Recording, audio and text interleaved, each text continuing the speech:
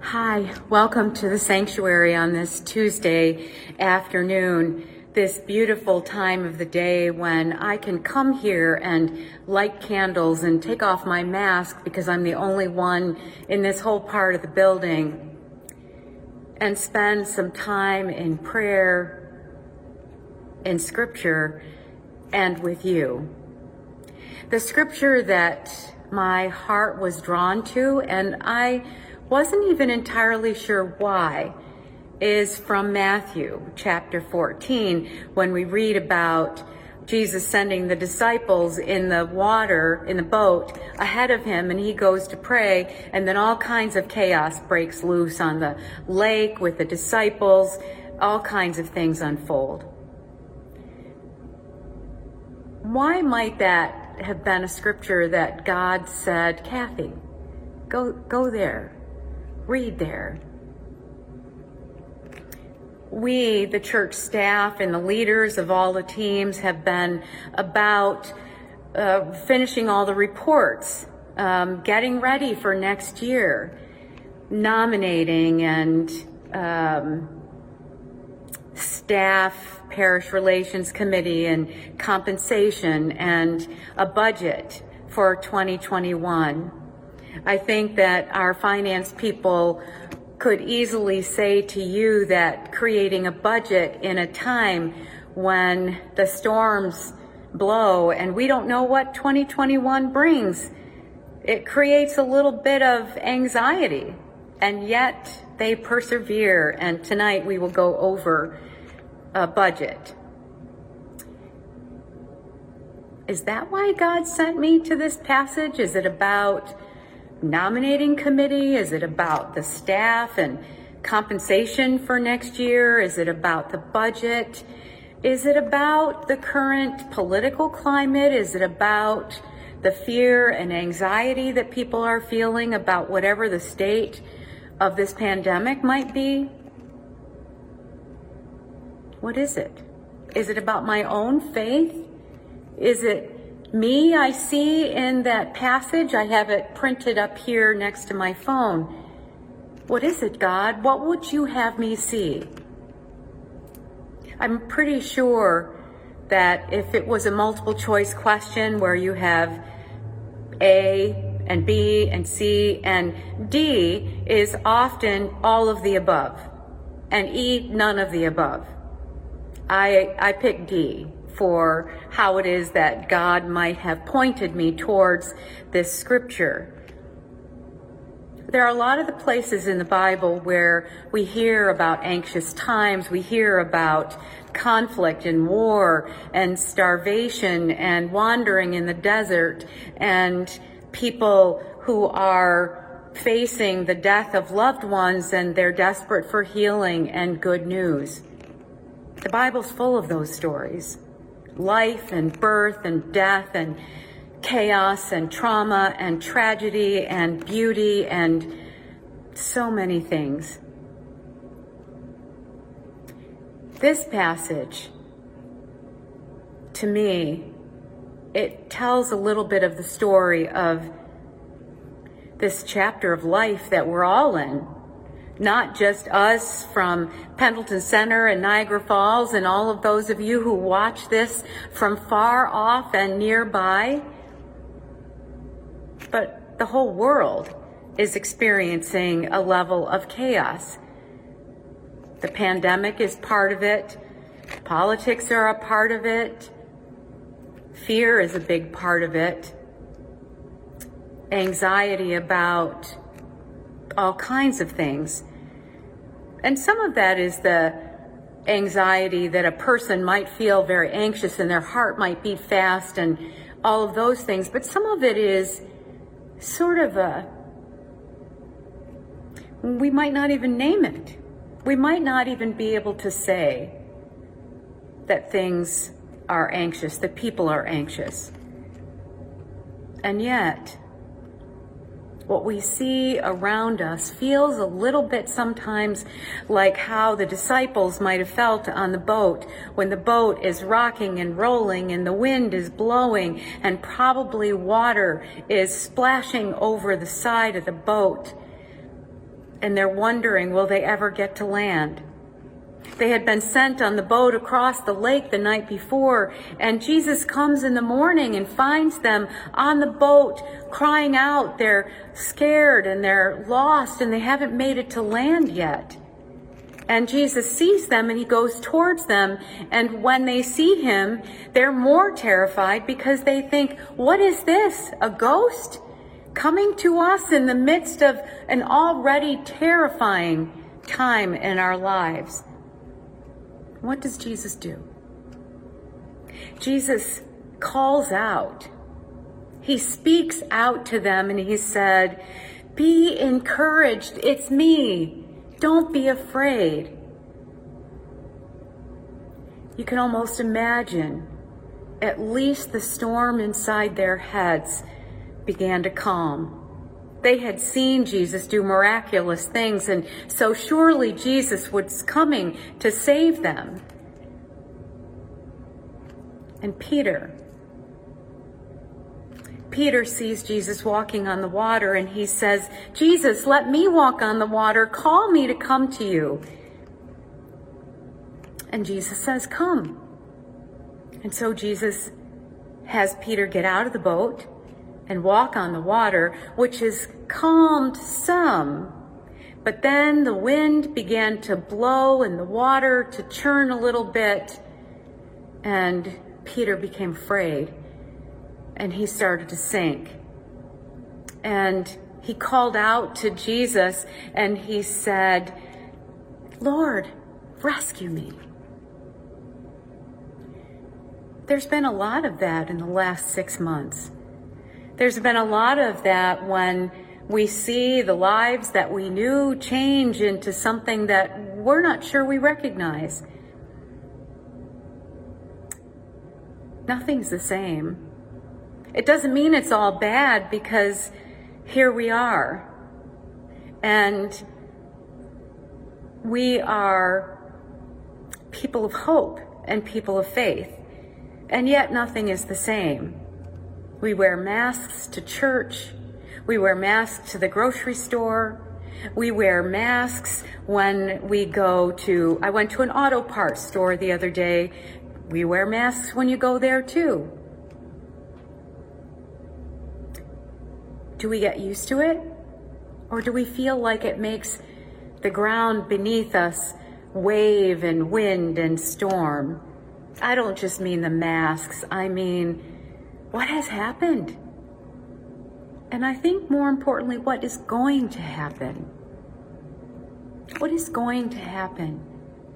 I think about these congregations, and I think about the people we've connected with across the land, across the state, and across the country, and they have been blessed by what we have brought to them. Things that we could have never brought to them before this pandemic, because God looked across the storm and he saw people. He saw people who said, Lord, what do we do? We're afraid. We need to be people of hope and people in ministry, but we don't know the way. And Jesus said, it's me. Be encouraged. Don't be afraid. And so our congregations began to reach out through the internet, by telephone, by so many different ways. And then finally, we were able to safely open the doors for people who were ready. And yet we're still on the internet, on your computer, on your TV, on your phone, because we know that some of you just need to stay home. It's the right thing to do. And you don't have to apologize or feel guilty that you can't come and be here. I understand that it sometimes makes you feel sad because it's your church. It's your church here and your church in Niagara Falls. And this is a part of what your life has always been, at least for a time, longer than it's been a part of my life here in Pendleton Center and Niagara Falls. So what do we do? as a church. As we look towards the end of this year and we work on the nominating work, and some of you might not know what that is, but that's looking around and seeing who might God be calling into leadership, into mission, into ministry in areas of finance and trustees and other ways of being in ministry in this church and in Niagara Falls.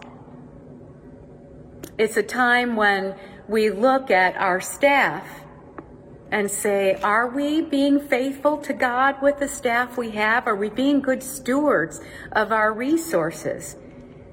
What do we do in 2021 in terms of our staff?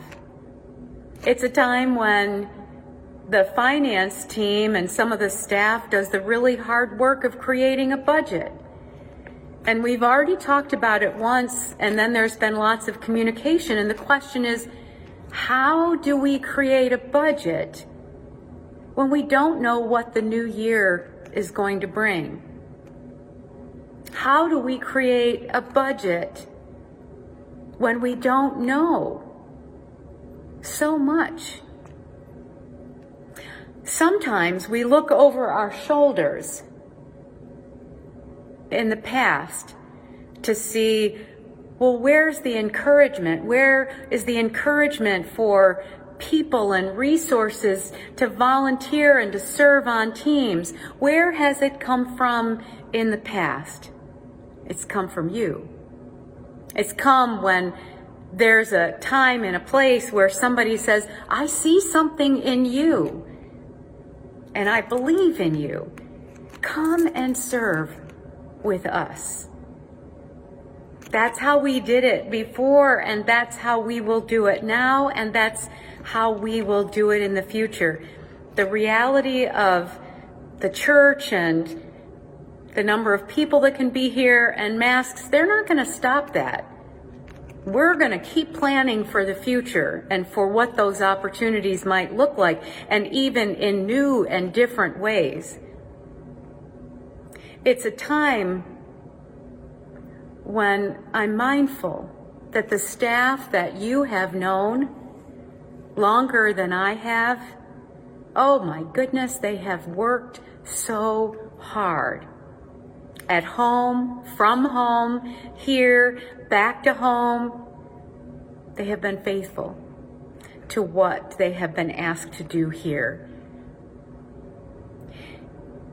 I think about our finances. Maybe sometimes we get a little bit into that sloshy water of the waters rising and we wonder, well, what are we going to do? Where's the money going to come from? It's the same thing. We look back over our shoulders and we see, where did the support come from over the years? Where did the support come from in March when we could no longer have worship in person and the checks came in and the donations came in online and in the mail? You found ways to get your offerings here. And that's where we're going in the future. We are counting on the people, the volunteers, you and your gifts. We are counting on our staff as they grow in depth and have endured this pandemic. And we are counting on and planning for the abundance of your generosity.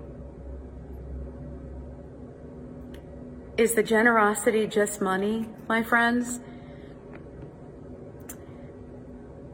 It is in part because we need it, and it's important, and it's what God calls us to do. And it's the church that you have claimed. And so it's right and good to support the church with your finances. But generosity isn't just that. Sometimes generosity is patience. Patience.